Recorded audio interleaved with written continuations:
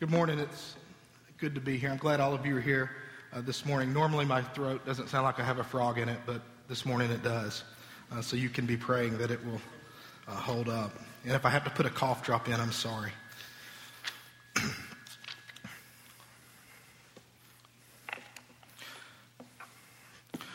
Our passage this morning is going to be from Luke 2, verses 21 to 35.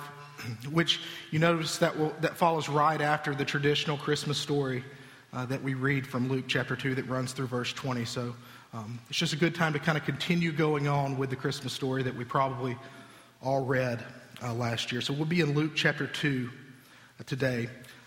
To begin, I would like to ask you to think about something. When was the last time that you were waiting on something that you felt like would never, ever arrive? Most of our youth in middle school are gone, but I imagine a bunch of them were waiting very recently on their Christmas vacation to get here, and it seemed like it would never get here. And then once it got here, they were waiting on Christmas morning to get here to see what presents they would have waiting on them under the tree. And maybe some of you now are waiting on the day you can retire. Maybe there are others of you who are waiting on a wedding of your own, or for your child, or waiting on the birth of a child, or waiting on a new grandbaby. Personally, I'm waiting on December 5th, 2012, the day I will finish at Beeson Divinity School and can get back to a normal or somewhat normal life with my family.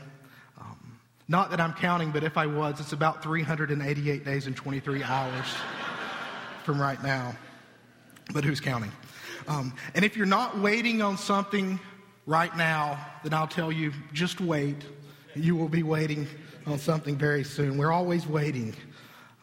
But in our text for this morning, we will see a story about a man who was also eagerly awaiting the arrival of a day that he was greatly anticipating.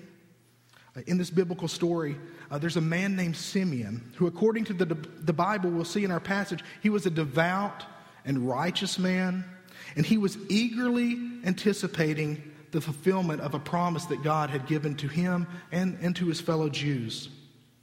And in this story, Simeon encounters the baby Jesus and his parents at the temple in Jerusalem, and he praises God with a song for having been faithful to keep the promise that he had given to Simeon and to the rest of the Jews. And Simeon goes so far in his song saying, God, now that you have done what you told me, I am content to go now and to die in peace. You see, Simeon saw in Jesus what so many of his fellow Jews missed, namely that Jesus was the Messiah. He was the promised Savior of who the whole Old Testament was pointing to. He was the promised Savior who God said would come. But so many people missed it. And today people continue to miss the truth about Jesus. People all over the world celebrate Christmas just as we have just done. But they miss the point of the baby who is lying in the manger. It's easy for us to come through the Christmas season and be reminded of the story about Jesus and his parents and the difficulty with which he was brought into the world, and to feel sympathetic towards them. It's easy for us to feel pity for a poor family who was forced to bring their child into this world in a dwelling place that was meant for animals that probably smelled like a zoo. We sing the songs, we hear the stories, and it affects us emotionally, much like it would affect us when we hear a story about a family who is in need, who has children who are cold and hungry. It affects us emotionally. But friends, this type of emotional response to the Christmas story is not enough. Jesus demands more than just an emotional response to a sad story about a little baby. We cannot simply see Jesus as a sad little child who is brought into the world in unfortunate circumstances and feel sorry for him. And we can't simply admire him for overcoming these circumstances and look at him as someone to imitate like we would imitate anyone who inspires us. None of that is sufficient. And in our passage for today, we'll look at Simeon's response to this baby Jesus, which is much different from the typical response that we often see at Christmas time. So I'm going to read now from our passage from Luke 2, verses 21 to 35. Please follow along with me. Luke 2, 21 to 35. And at the end of 8 days, when he was circumcised, he was called Jesus, the name given by the angel before he was conceived in the womb. And when the time came for their purification, according to the law of Moses, they brought him to Jerusalem to present him to the Lord. As it is written in the law of the Lord, every male who first opens the womb shall be called holy to the Lord. And to offer a sacrifice according to what is said in the law of the Lord, a pair of turtle doves or 2 young pigeons. Now there was a man in Jerusalem whose name was Simeon, and this man was righteous and devout, waiting for the consolation or the comfort of Israel.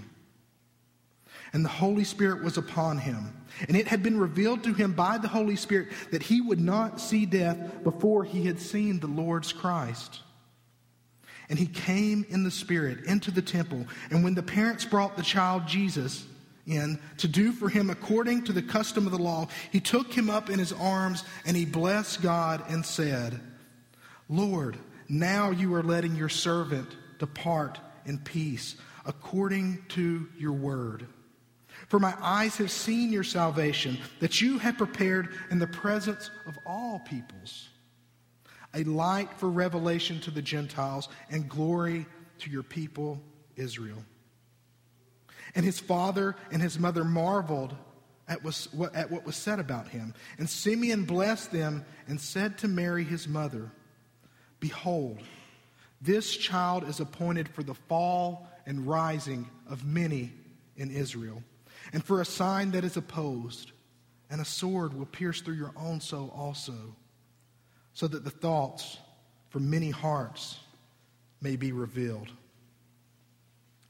In the first 4 verses of our text today, verses 21 to 24, there are several different things going on. In verse 21, there's the circumcision and the naming of Jesus. In verses 22 to 24, we read about the purification ritual that was required of new Jewish mothers after giving birth. In these verses, we also read about Jesus being taken to the temple of Jerusalem and presented to the Lord, and about his consecration or his dedication to God as the firstborn son in this Jewish family. And we could easily spend a great deal of time talking about each one of those events in particular this morning. But instead, I just want to say a few things about them and drive home the primary point, which is that Joseph and Mary were obedient to God and to the commands he had given them concerning their family. And they were diligent to maintain the Lord's law. And if you take a quick glance at verses 22 to 24, you will notice just in those 3 verses, the word law is used 3 times. And Luke is trying to make clear to us by doing that the commands of God and being obedient to God was something that was important to Joseph and Mary, and they obeyed the commands. First, let's look at verse 21 and talk about the circumcision and the naming of the baby Jesus. Everything in this verse was standard procedure for the birth of a new Jewish son. A week after their birth, they circumcised him and they gave him a name. The naming was probably more ceremonial than anything. We have no reason to think that back then it was any different than it is today. They probably knew, parents knew what they were going to name their son. And in Joseph and Mary's case, they definitely knew. It reminds us here that the angel Gabriel told them that they would have a son and they would name him Jesus. And since I'm trying to drive home the point that Joseph and Mary were diligent to be obedient to God's command, we see they did indeed obey and name him Jesus. And before I move on, let's take some time to talk about the name Jesus. Names were important to Jewish families. We see this throughout the Bible, particularly in the Old Testament. Children were often named to mark an occasion, or they were often named for some symbolic purpose. And in the case of this little boy, Jesus, there could be no more suitable name. The name Jesus in Greek is equivalent to the Hebrew name Joshua, which means Yahweh saves, or the Lord saves. So as I said, there could be no more appropriate name for God incarnate, who had come on a mission to save the world, than the Lord saves. Jesus' name itself proclaims the gospel. And moving on to verses 22 to 24, we see three things taking place. First is this purification ritual that Mary would undergo. Actually, it was a process of purification that would have lasted about 40 days. And it would culminate, as we read in our passage, with a sacrifice offered at the temple. Verse 24 indicates that the sacrifice offered by Mary was either a pair of turtle doves or a pair of young pigeons. And this is significant because this type of a sacrifice of these birds was for people who could not afford the normal sacrifice of a lamb. So this is an indicator to us that what we've always been told, that Mary and Joseph were poor people, is indeed true. They could not afford the sacrifice of a lamb that would normally be offered. It also indicates to us that the wise men had not yet visited them, because when the wise men visited, what was one of the gifts? It was gold. And had the wise men visited, they would have had gold and they would have been able to afford a lamb. But once again, there's nothing unique or special about this event. Mary was simply participating in a customary ritual for new Jewish mothers. And the second thing going on in verses 22 to 24 is the presentation of Jesus to the Lord. Now, this wasn't necessarily absolutely normal like the other things we're going to look at. This was an act of acknowledgement by Joseph and Mary that Jesus belongs to God in a very special way and is set apart and called to a very special mission by God. This is a special offering of their newborn son by Joseph and Mary into God's service. They had heard what the angel Gabriel said about their son, what he would be, who he would become, and what he would do. And they acknowledged their belief by presenting him to the Lord in this way. This was an acknowledgement of a special call from God on Jesus' life. Now, the third event, which is similar to this in verses 22 to 24, is found in verse 23. And in this verse, Luke is quoting from Exodus 13, which is a command to all firstborn sons in Israel. They're to be consecrated or dedicated or set aside to the Lord. And so Jesus, being the firstborn son in this Jewish family, would have fallen under this commandment, and they would have presented him in this way as they were supposed to. The consecration of the firstborn son required Jewish families who were not of the tribe of Levi. Remember, Levi was the tribe where all the priests came out of. Jesus was not of the tribe of Levi. He was of the tribe of Judah. So what families would do with children who were not of the tribe of Levi is, instead of setting aside their children to be their sons to be priests, they would pay a 5 shekel of silver price to help support the priesthood. But again, this is normal everyday procedure following the birth of a newborn son. There's nothing spectacular going on here. Okay, so as I said, we're done with all that. As I said, the main thing we need to take away from this set of verses is the commitment that Joseph and Mary had to being obedient to the commands and to the law of God. And this is particularly important as we see them doing it with their newborn son. It's not something that was just important for them in their lives. It was important that they do this with their newborn son as well. Luke is aiming to drive this home to us. And if you look down quickly at verse 39, just outside of our text for this morning, you will see that it is only once they had performed everything according to the law of the Lord that they are willing to depart from Jerusalem and return now back to their hometown of Nazareth. Obeying God was important to this family. It was important to them that they obey the commands that God had given them concerning themselves as parents and concerning their newborn son. And in a similar way, we should be committed about obeying God in this area with our own families and with our own children. we too should be committed to obeying what the Lord has commanded us concerning our children and our grandchildren. But how are we doing in this area? If we are honest, most of the time we do a better job paying attention to our children's schoolwork, to their popularity, to their athletic endeavors, than we do with their own spiritual walk with God. But friends, God has laid upon all of us as parents and grandparents the responsibility of making sure that our children are raised up to know God and come to place their faith in Christ. That is our responsibility as parents. But so often we let the distractions from the world around us not only be distractions to us, but distractions to our children as well. And having just come through the Christmas season, we know that this is so very true even at Christmas. If we stop and think about it, if we're not careful, we can let many of the fun things associated with Christmas become distractions to the truth about Christmas. It's easy to get so caught up in the gift giving with Santa and now with the elves and their shelves that we sort of relegate Jesus to just sort of an add-on to Christmas. The emphasis is so often placed so much on the gifts and the giving and what Santa is going to bring that we hardly mention the gift that God has given to us all. And so what was intended to be fun can become a distraction or even confusing to our children. And it can become a distraction from the gift of Jesus Christ himself. During the Christmas season, it's also common to hear very nice things said like, well, Christmas is all about family, and Christmas is all about giving. But friends, that's not ultimately what Christmas is all about. Christmas is ultimately all about Jesus Christ. It is about God coming down and putting on flesh and living among us. It is about God's gift of himself to us.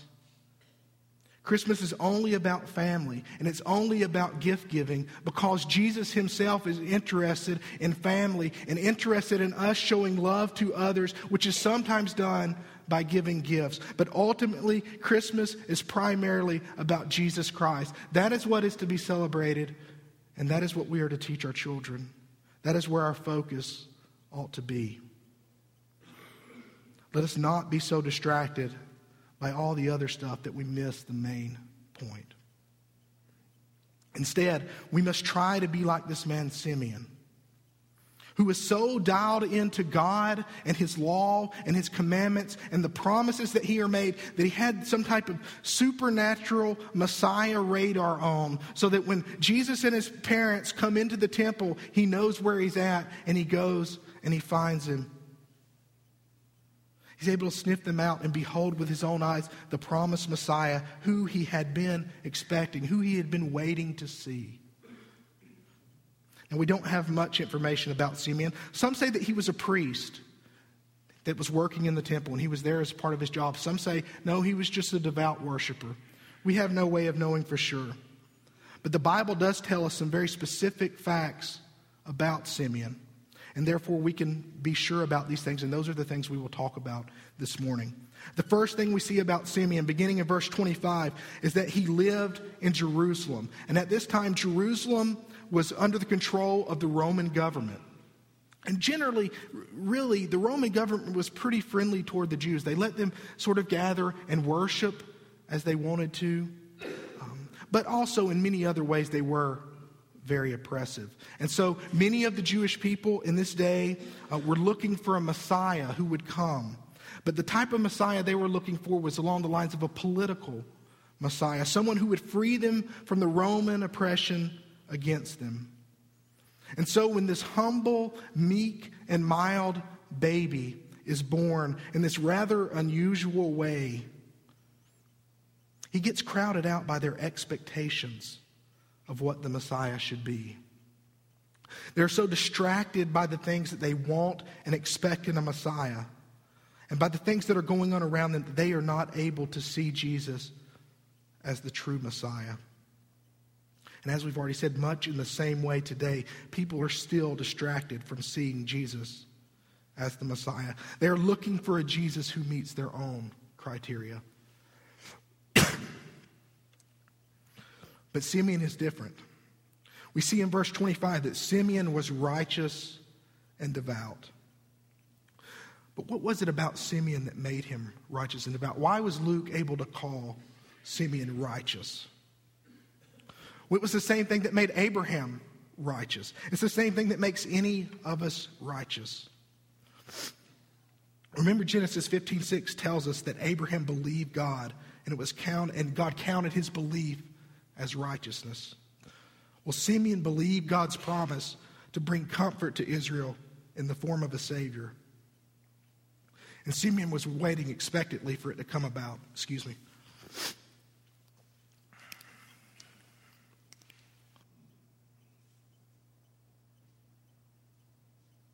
So it's Simeon's belief in this promise of God, that God had counted righteousness on Simeon's behalf. It was his belief, just like it was Abraham's belief. Just as it is our belief that counts us righteous, it was Simeon's belief that God would bring about what he had promised.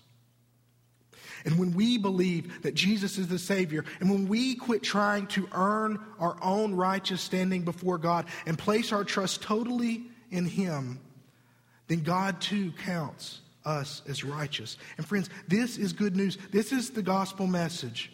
That because of what Jesus did, not because of what I have done or will do or will try to do, God counts me as righteous. And because Simeon believed these things about God, not only was he given a righteous status before God, not only was he declared righteous by God, but Simeon now sought to live a devout life. We also see this in verse 25, that he was devout. This reverent and devout behavior, though, it did not make him righteous. It was evidence of his righteousness. And unlike the Pharisees of the day, who Jesus would later call whitewashed tombs because they looked so good on the outside, but on the inside they were filled with death, Simeon was not like that. Simeon was righteous, and it overflowed to the outside so that he lived a devout and holy life before God and before his people. Sometimes when we read about the sacrifices and the rituals described in the Old Testament, and things like this purification period of 40 days culminating in the sacrifice, it can be confusing to us.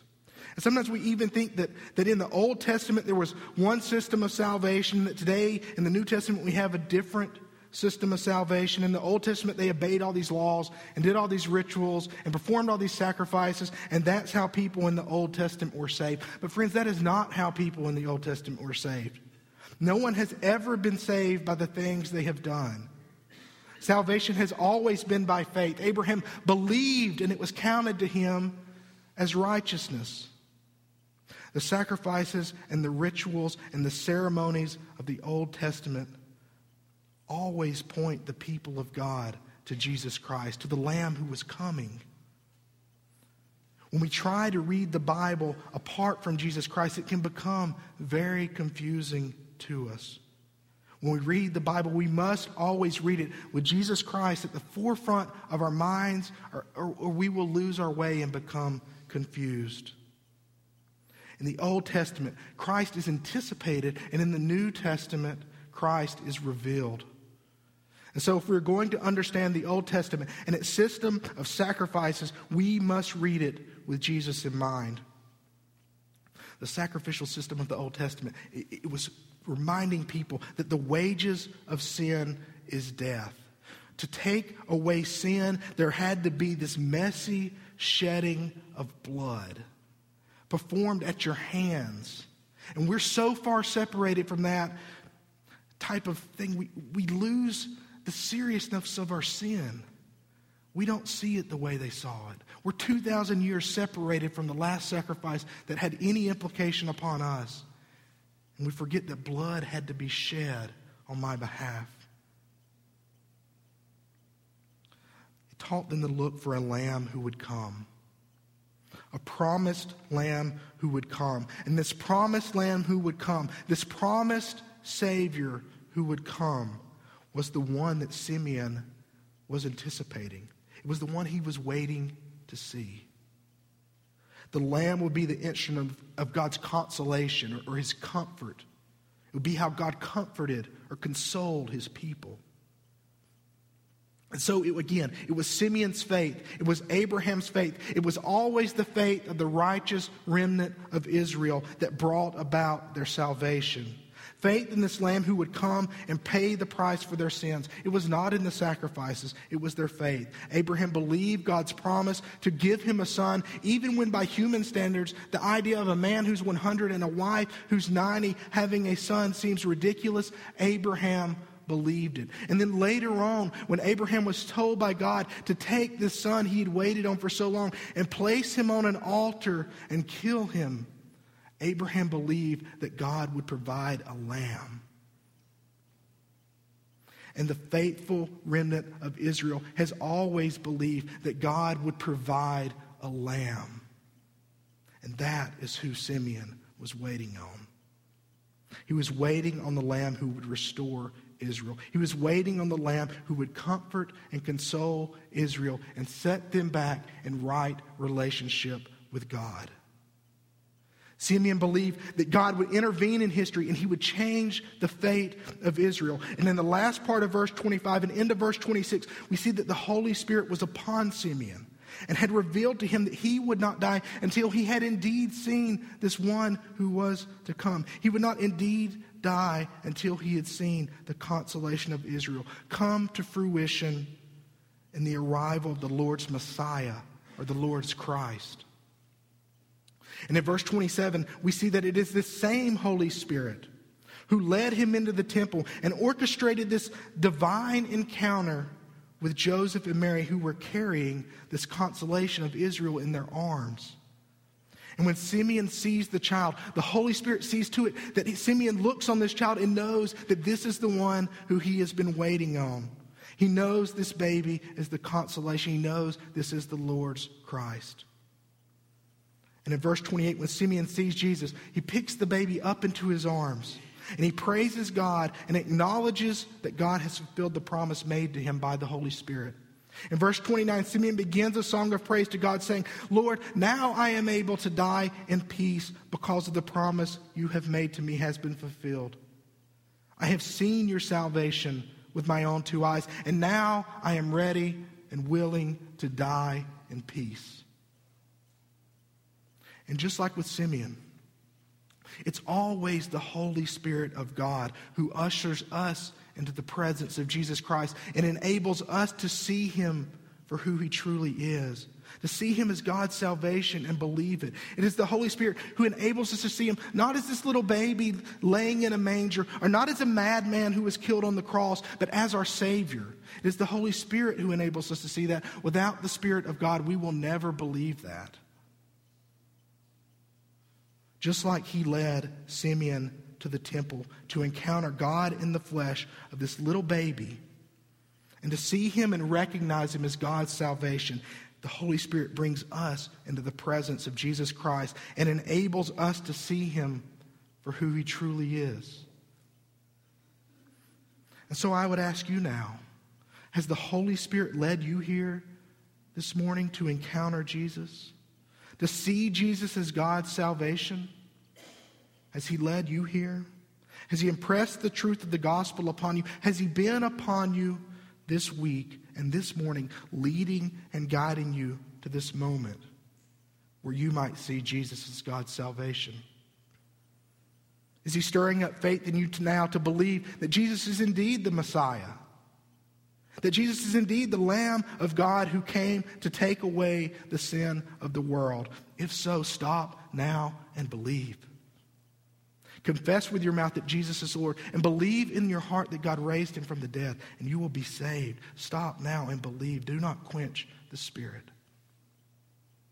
When Simeon sees Jesus, he believes that this baby is indeed the salvation of God that has been promised to him, that he would see. So he knows that Jesus, because of the work of the Holy Spirit, is the consolation of Israel. He knows that he is the fulfillment of the promises of God. And so Simeon rejoices in this, and he praises God with this short little song. And thankfully, God let Simeon finish the song. I suspect that if God wanted to, he could have taken Simeon from the world right then and there because the promise had been fulfilled. But he didn't. He lets him finish his song. And we don't know how much longer Simeon lived. But assuming he departed this world shortly after, these words become even more important to us because they're some of his last. In the closing verses of this short song, in verses 31 and 32, Simeon makes it clear something that is very important for us today.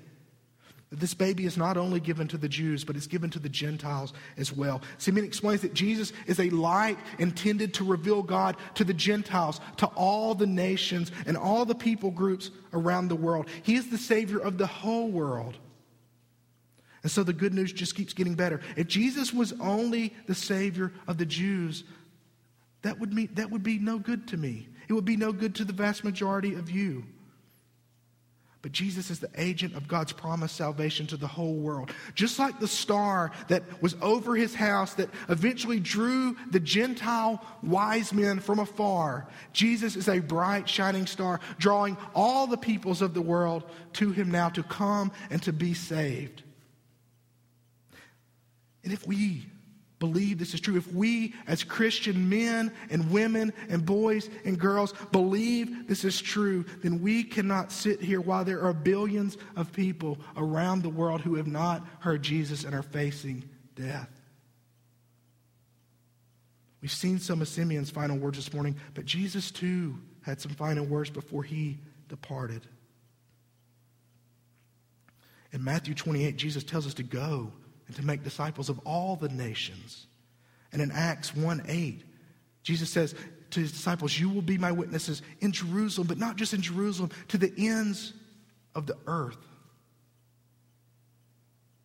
How are we doing at that? I'm not doing very good at it. I enjoy my church. I enjoy hanging out with all of you. But most of the time, I'm pretty content to do just that.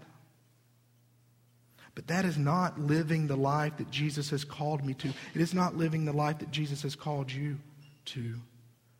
Friends, we can sit here and we can love all over one another. But while we do so, there are people dying and going to hell because we refuse to obey the commands of God. And one day we will answer to God for that.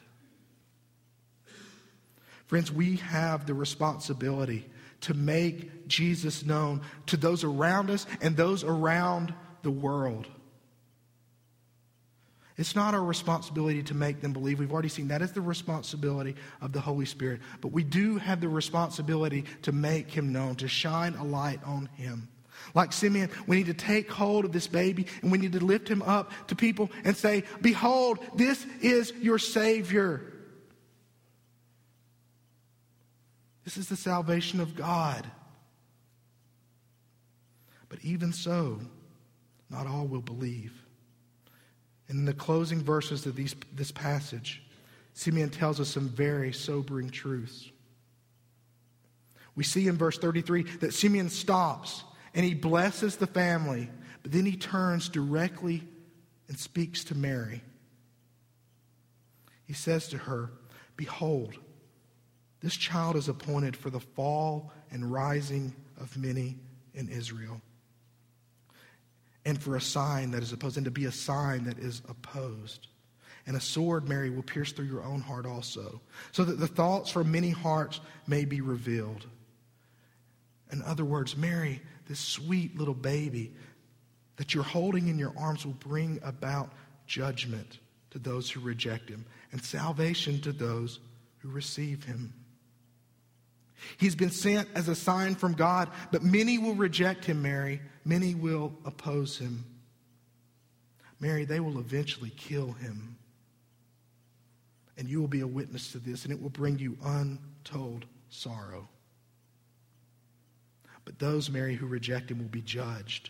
And for in doing so, the true intentions of their hearts will be revealed, and their relationship with God will be made known.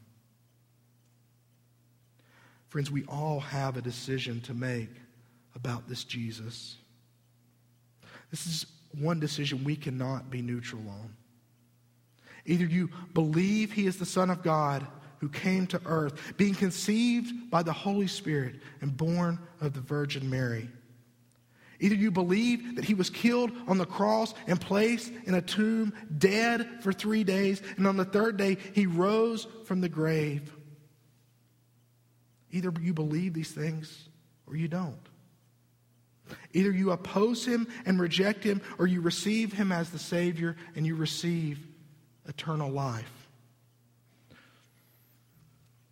Either you acknowledge that on your own you stand hopelessly before a God who knows the thoughts of your heart, or you collapse in submission before Jesus, who has stood in your place before God and has taken your condemnation. Where do you stand this morning?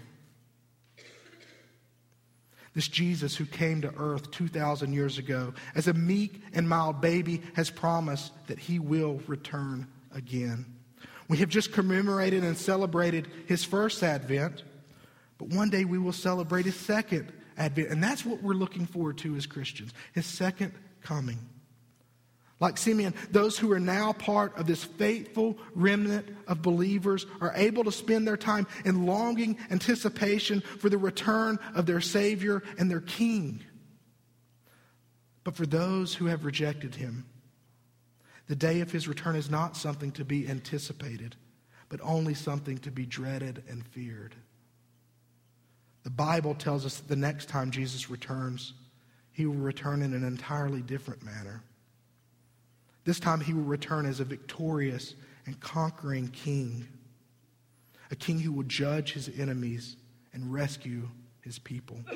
He left this world as a silent lamb, but he will return as a roaring lion. And depending on where you stand, this will either be a day of great rejoicing or it will be a day of terrible anguish. So I ask again, where do you stand? When you look to Jesus, what do you see? Are you among those who are anxiously awaiting his return? Or do you stand among those who can only dread the day that the sky is torn in two and a mighty king returns who knows all the thoughts of our hearts and knows that we have rejected him? Where do you stand? I plead with you this morning to believe. Believe the truth about Jesus. Don't harden your heart today.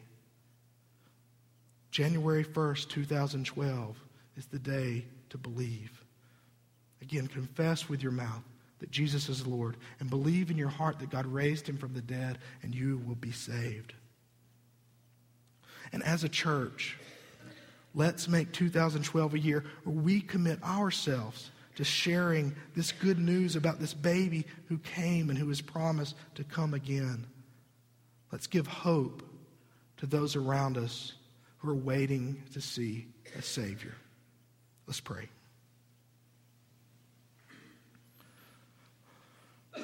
Father, so often we do not see Jesus as we should. Forgive us, Father, and grant to us an increased measure of faith. Help our unbelief, Father. Father, and if there is one here this morning who is yet to believe the truth about Jesus, who is yet to see him as the Savior of the world, I pray that this morning your Holy Spirit will move them to believe. I pray that they will stop now and believe. And Father, I pray that you will give us as members of this church an unquenchable passion this morning for taking this good news to the ends of the earth. Give us a passion for seeing the Great Commission fulfilled. Make us a people on mission for you, God. We pray these things in the name of your Son, Jesus Christ. Amen. If there's a decision you would like to make public this morning, Brother James will be down front to receive you.